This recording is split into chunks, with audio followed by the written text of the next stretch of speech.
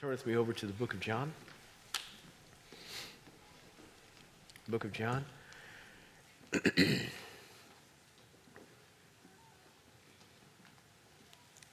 going to look at chapter 20, verses 1 through 18. Book of John, chapter 20, verses 1 through 18. The title of the message is Finding God. Finding God. Now on the first day of the week, Mary Magdalene came early to the tomb while it was still dark and saw the stone had already been taken away from the tomb. So she ran and came to Simon Peter and the other disciple whom Jesus loved and said to them, "They have taken away the Lord out of the tomb, and we do not know where they have laid him." So Peter and the other disciple went forth and were going to the tomb. The two were running together, and the other disciple ran ahead faster than Peter and came to the tomb first. And stooping and looking in, he saw the linen wrappings lying there, but he did not go in. And so Simon Peter also came following him and entered the tomb and saw the linen wrappings lying there, and the face cloth, which had been on his head, not lying with the linen wrappings, but rolled up in a place by itself. Verse 8, so the other disciple who had come first to the tomb then also entered, and he saw and believed. For as yet they did not understand the scripture that he must rise again from the dead. Verse 10. So the disciples went away again to their homes. But Mary was standing outside the tomb weeping. And so as she wept, she stooped and looked into the tomb. And she saw two angels in white sitting, one at the head and one at the feet, where the body of Jesus had been lying. Verse 13, and they said to her, "Woman, why are you weeping?" She said to them, "Because they have taken away my Lord, and I do not know where they have laid him." And when she had said this, she turned around and saw Jesus standing there and did not know that it was him. Jesus said to her, "Woman, why are you weeping? Whom are you seeking?" Supposing him to be the gardener, she said to him, "Sir, if you have carried him away, tell me where you have laid him, and I will take him away." And Jesus said to her, "Mary." She turned and said in Hebrew, "Rabboni," which means teacher. Verse 17, Jesus said to her, "Stop clinging to me, for I have not yet ascended to the Father, but go to my brethren and say to them, I ascend to my Father and your Father, and my God and your God." And Mary Magdalene, verse 18, came announcing to the disciples, "I have seen the Lord," and that he had said these things to her. Lord, help as we study. 5 things I'd like to point out to you regarding this passage. 1, what it means to search and not find.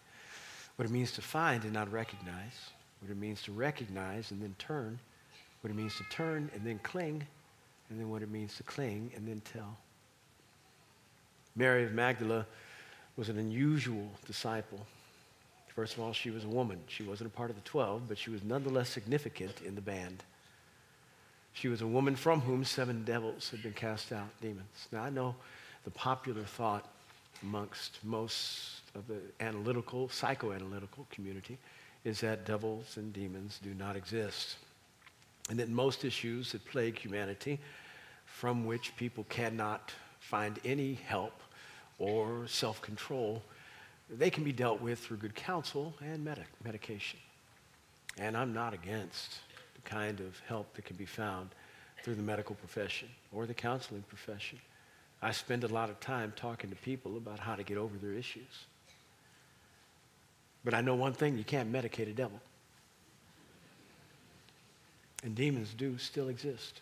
This other world, this spiritual environment, this reality that we cannot see is real. And there is a devil. And he hates you. The reason he hates you is because you remind him of God. You're made in his image. And though you may not act like it, you may not talk like it very much. You may not even look like it very much when people try to view you and see God. He sees. And the residual presence that is there makes him angry because he doesn't like God, but he can't get to him, so he gets you. And he'll do everything he possibly can to try to deter you from God's purposes. His only purpose and mission on the earth, the devil's, is to steal, to kill, and destroy. That's it. He has no good in mind for you. There is no good in him. You can only give what you've got, and he has no good. He only gives death. He comes to take. And although he is one being, they can only be in one place at one time. He has minions, and these minions are called demons or devils. And these demonic spirits sometimes oppress, repress, or possess people. 7 of them had been in Mary of Magdala. Now, one will really mess up your day. One will make your life miserable. She had 7. And I'm not quite sure how people knew there were 7. There was a book that was popular and a movie made called Sybil when I was younger. All the 50-year-olds. I remember that. And it was about a woman who had multiple personalities. You don't know which one will come out whenever. I don't know how these 7 manifested themselves or whether they did while other people saw them, but we do know that when she was dealt with by God, that they all came out and they must have identified themselves for somebody to say there were 7. But 7 will really mess up your life. Mess up your life so much that number 1, you realize I can't get free of that which is binding me. Number 2, can anybody help me? Can anybody get me delivered from this because I can't control myself? Now, none of you may have had that experience. I hope none of you have had that kind of experience. But you have all been in the place, if you've lived long enough, to realize there are things you do that you wish you had not. Things you do you wish you would not. And you sit there and you scratch your head afterwards and say, why did I do that? And then secondly, you say, why am I doing this? I know I shouldn't go here. Mama told me. Everybody told me, don't do that, stop this. But I keep going that way and I don't know how to stop myself.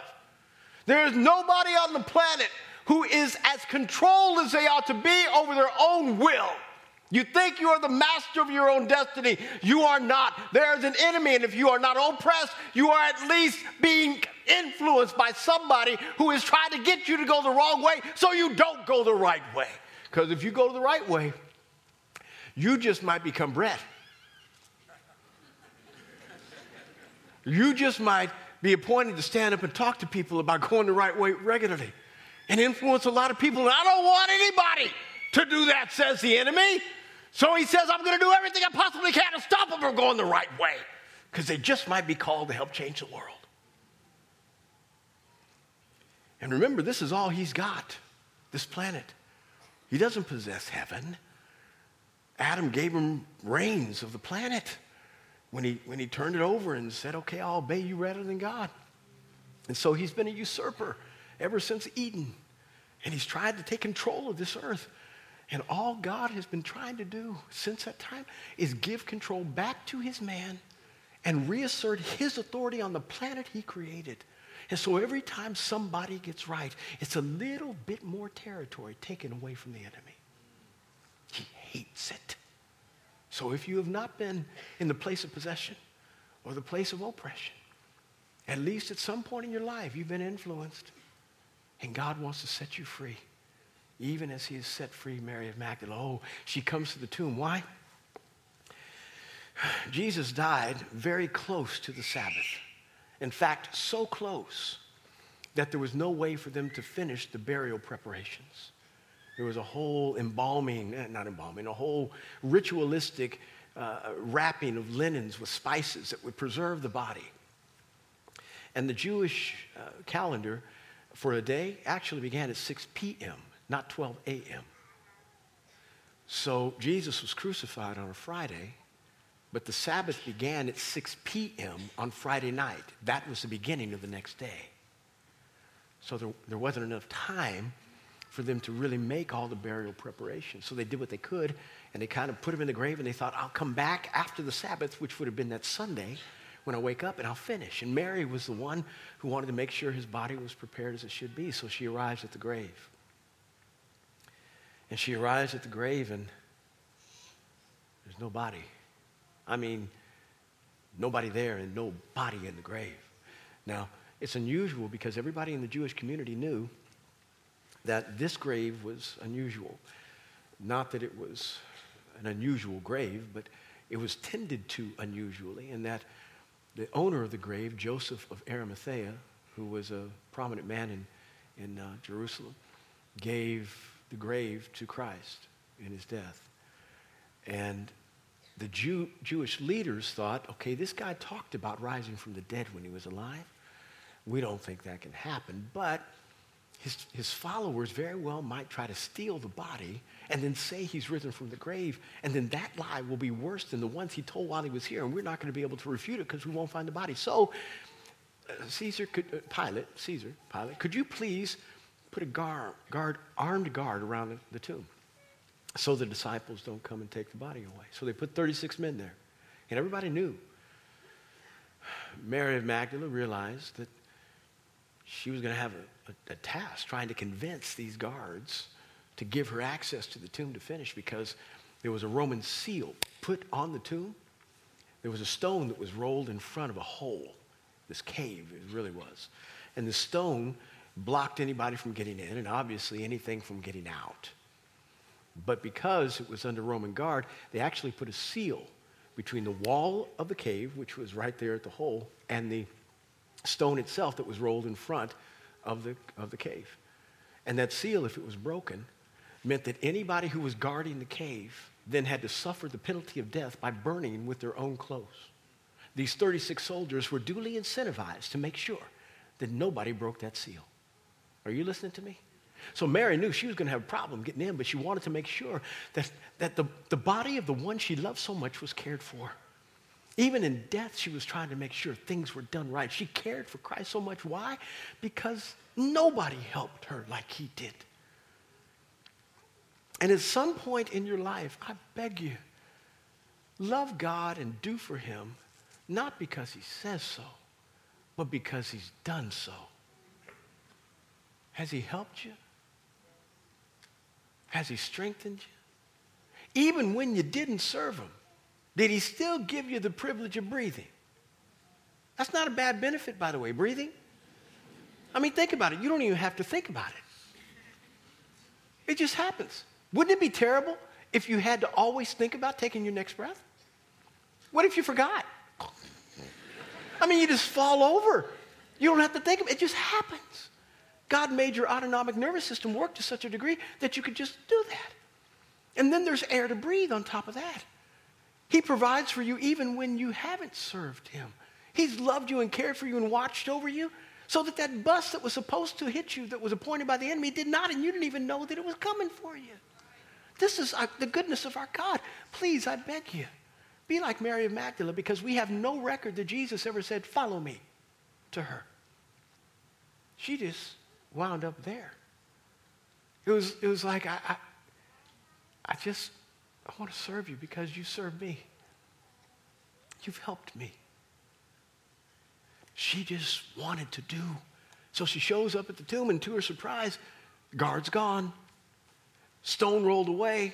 And we're not talking about a little rock that you could push away with your foot. It's a 2,000-pound stone. And it was carved, it was slotted in a carved spot, a V in front of the hole of the cave. So that when you moved the stone in front of the hole, it would never move. And if you had to move it, then you had to move it up the V angle to get it out. So it was doubly difficult to move. No one person, no two people could do it, and you surely wouldn't risk it if there was a 36-man guard armed to make sure that you did not. Plus, there's no record of us ever thinking, no reason for us to believe that the disciples were courageous enough to do something like that. I mean, just 36 hours, they were running for their lives.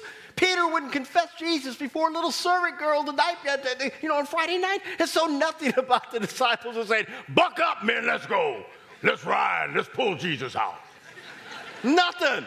It was like, stay away. Let's hide out. Let's make sure they don't get us too. Oh, God, help, please, help.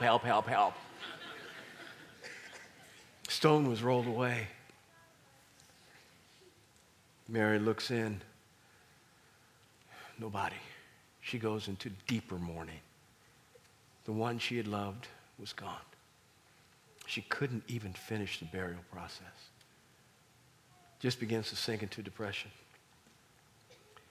She tells the disciples they've taken The body, we don't know what they've done. The disciples run, Peter and John. They come in, see, and believe, it says John believed what the woman said. I don't know why he didn't believe her to begin with. What's wrong with you, John? What's wrong with you, Peter? Believe the woman. I got a lot to say about believing women. She runs back to the tomb, and she doesn't know what else to do. Peter and John went on back, it says, to their homes, wherever they were in Jerusalem. She doesn't know what to do. But she is weeping because she loves this one who helped her so much. You can almost hear the conversation in heaven where God says, angels, you're going to have to go help her. Yeah, get down there and tell her something. She peeks her head in the tomb. The angels say, who are you looking for? He's gone just like he said. He's risen. Tell me where you put him. I'll go get him. Okay, Lord, we didn't help much. Okay, Jesus, you're going to have to go. Oh, we search for God where he is not. Too often we try to find him where we put him last, where we think he ought to be according to our prescription. We planned out our life so well, we know he's going to show up right there, right? I mean, we've got our whole occupational path set. Lord, you're going to do this. I'm going to get my MS from here. I'm going to go ahead and get my degree from here. I'm going to get a PhD, and they're going to wind up here, published out there. And then God doesn't show up exactly when you think. Lord, I've got my plan out now. I need to get my career together, and then you're going to bring me Mr. Right. Lord, I have it this way. I got my career and my children at such an age. Once I've established myself, then I'm going to, and all of a sudden you're pregnant at 24. After you're married, pregnant at 24. You wonder, God, what? Your finances get a little funny. You wonder, Lord, I thought you were supposed to bless me. I'm giving. Hear me. You aren't the first person to lose God. Where'd you go, Lord? I thought you and me, we were in this together. What happened? How did you not show up when I thought you were supposed to? The beautiful thing about Mary is that she just doesn't quit. She lingers. She hangs around. She waits on whatever she needs to find consolation. Many people, when God doesn't show up when they want him to, bye. They check out. Didn't work for me. He didn't answer my prayer. He didn't come through when I needed him to. Since when has he co-signed your plan? I can't find that in my Bible. By the way, your plan's not that good. It's just not that good. I mean, you think it's good, but it's not that good. It's not that good. See, you're not him. You make a really bad God. You don't know what's going to happen tomorrow. You can't fix what happened wrong yesterday, and you're messing up today. You make a really bad God. So what makes you think you can plan really well your entire life, and then you want God to co-stand? But are you kidding me? You need to live long enough to where you can say thank you for not answering my prayers. I've been there. I've done that.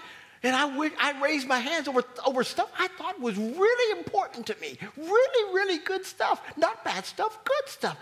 And I thank him now he did not answer my prayers. When I was young in God,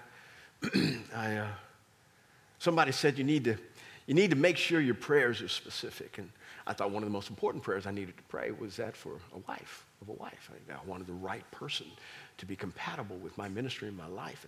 And so I laid out exactly what I wanted her to be. I had about 10 characteristics for me that were really non-negotiable. Non-negotiable. And I had them out. I had 10. It was just wonderful, wonderful. Had to be this, and this. And then I meet Cynthia Wakefield in 1985. And I looked at my characteristics. She didn't meet any of them. None of them. She exceeded all of them.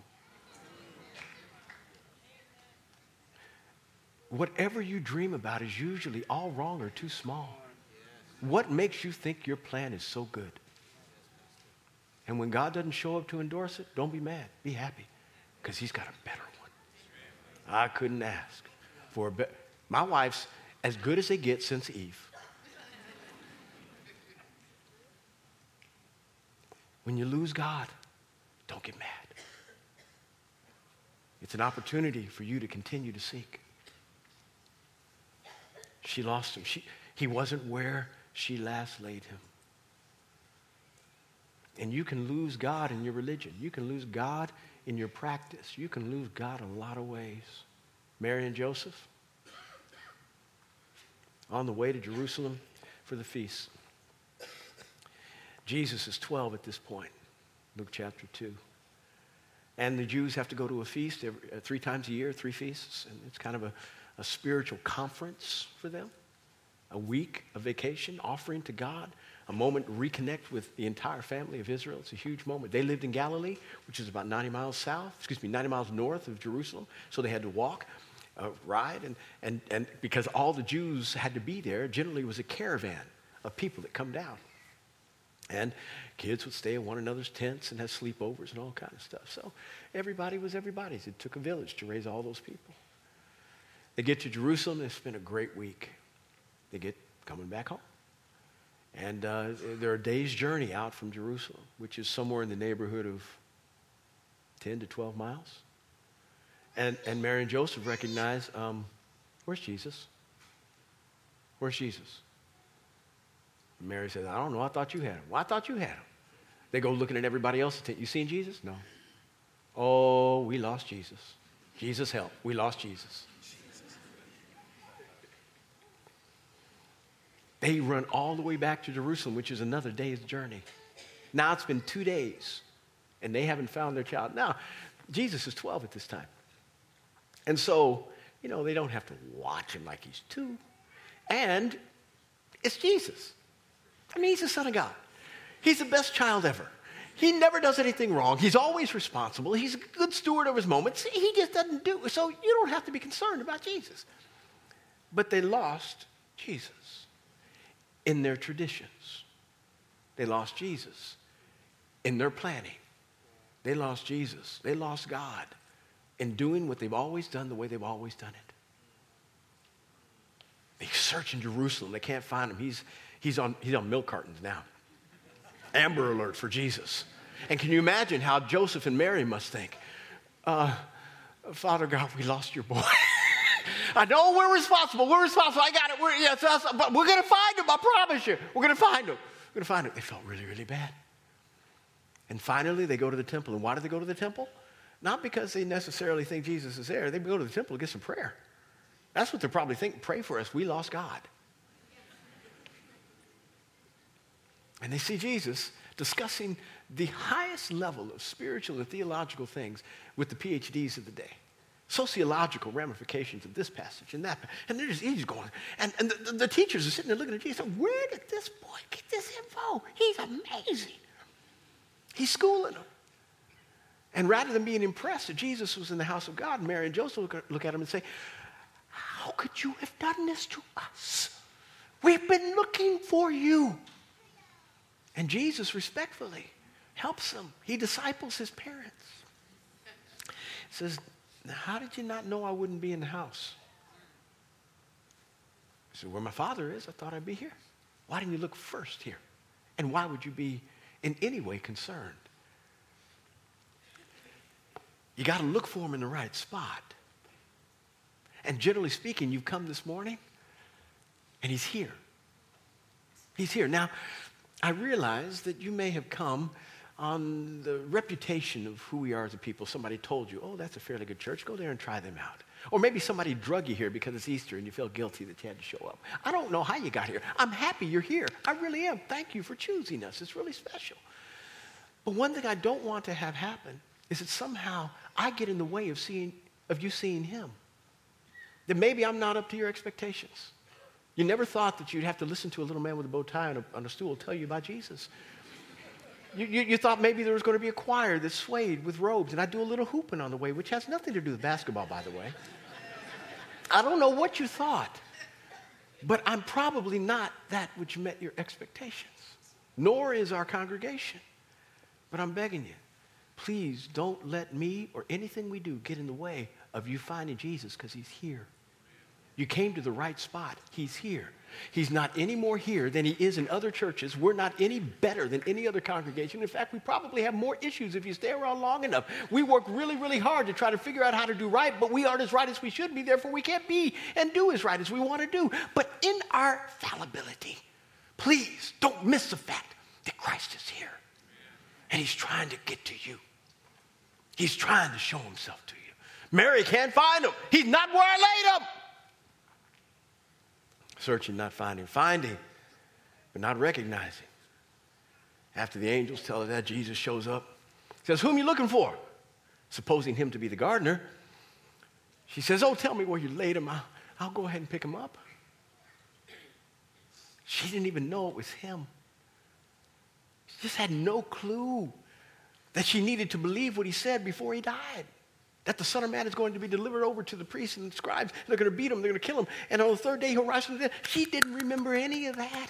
She's stuck in her period of mourning and loss. Who are you looking for? Tell me. I'll go get him. Please recognize today. The way she began to recognize was that God spoke to her. Is God talking to you this morning? Can you hear him through what I'm saying? Can you hear him aside from what I'm saying? Because the best sermons are those that aren't preached by a human being. Oh, they're the inspiration behind how the Holy Spirit speaks. But the Holy Spirit is the best preacher. He is the best one to present whatever needs to be said to you. And though I might be able to say your name, Jaquez, Simon, Lucy, nobody can say it like Jesus. And when he calls you, you perk up in a hurry. You realize, this is different. This isn't that preacher up there. God's talking to me. And you don't know how to describe it. It's not an audible voice. You just know it down on the insides. There's this knower that knows. How did you know when you needed to give your heart to Jesus? It was undeniable. There was no light. I didn't see a beam from heaven. No angelic being showed up. I just knew God told me repent. And although somebody was saying it through English, he spoke it to my heart. Mary. Oh, nobody says my name like him. That's you. That's you. You're like, you were dead. You're like, oh! Out of her mind. Out of her mind. And what did it do when he spoke her name? First thing she did was turn. She turned. When you recognize it's important that you repent. Repentance is a beautiful gift. It's the first one that God gives on the way to on the way to salvation. Repentance. It simply means this: if you were going this direction, you take a 180 and you go that way. I'm not following my way anymore. I'm not going to do what I want to do. I'm not going to say what I want to say. I'm going to let Scripture be the guide by which I live my life. I'm going to take its tenets to be my own. I'm going to follow Jesus with all of my heart. No longer am I going to be the master of my own destiny. He is. When you do that, you turn. After you hear him calling your name today, turn, please. Turn. Forsake your way and follow his. Now, there is no description of what happens next, because there's a recognizing, the turning, then there's a turning and the clinging. So when you turn and you get to the cling, obviously there has to be a reduction in distance between the two. So wherever Jesus was and wherever Mary was, that distance decreased in a hurry. And I don't think Jesus ran to Mary. I think Mary ran to Jesus. How fast do you want to get to him? And if you're waiting, what for? What are you waiting for? When he calls you like nobody else can, hurry up and get to him. Privilege of your life to be called by Almighty God. I dare say, regardless of your political affiliations and who you like and who you don't, if you saw the White House number come up on your phone and somebody from over there said, I'd like you to come because I want to discuss this and such issue with you, even if you didn't like who was there, you surely would be impressed. Did I get too political? Some of y'all, there should have been a greater response at that point, but there wasn't. And I'm not quite sure what I didn't say that was said. I can't say anything anymore. Lord have mercy. Don't get mad. It's Easter. If somebody of importance thought it was really important for you to be with them, to counsel, they had a position, a job description, they had an assignment for you, you'd run home and tell the wife, I got a call from so-and-so. Bill Gates called me today. Yeah. He wants me to serve as his advisor for Microsoft. Yeah. You don't know anything about computers. Why did he call you? I don't know, but he called me. God wants you to help steward the world. You don't know anything about, I know, but he called me. He called me. Wow. Decreased the distance. Ran to him. And that turning caused a clinging. Clinging. I'll stay with you. So much so clingy was Mary, that Jesus had to say, stop. Stop clinging to me. Hang on to him like that. Make it so uncomfortable. One of those long, uncomfortable hugs that people give you. You know what I'm talking about? You know, stop please now. We're done. Mission complete. You can let go. One of those. Stop, Mary. But see, Mary had a motivation. She lost him once. She lost him once. I ain't letting go. You've been too good to me. I don't ever want to let you go. But he said, you got to let me go because both of us have jobs now. I got to go and be with the Father for a minute, but you got to go and tell. I'm giving you a responsibility. You got to go and tell. Go tell your brothers that I go to their Father and my Father, my God and their God. Go. Hurry. And the last responsibility you have after clinging is telling somebody. Tell somebody your story. There are a lot of people that have no hope and are without God in this world. They need the kind of hope that you have on the inside, the resurrection of our God, Jesus Christ. It's the only thing that distinguishes us from every kind of sociological thought, every philosophical thought, every religious thought, from every other purpose, important idea in the world, is that death was conquered through Christ. Everybody has to submit to it. We do not. We get to survive death. Oh, our physical bodies waste away. But death has no sting to it anymore for us. We graduate to another level. This is the thing that separates us, is that the grave is empty. And we need to go tell somebody, you can survive death. It's inevitable that you go through, but you get to survive it. I beg you, go tell somebody. I know you feel like you're imposing your religion on somebody else. Well, if you had the cure for cancer, you wouldn't feel so bad about trying to give it to somebody that just found out they had 6 months to live. In fact, you'd be their hero, and you'd consider it your duty. If you did not, you'd consider your life not worth much anymore because you were so derelict and you let the other person die. I beg you. This is more important than the cure for cancer, though the cure for cancer is huge. This is the cure for death. Tell somebody.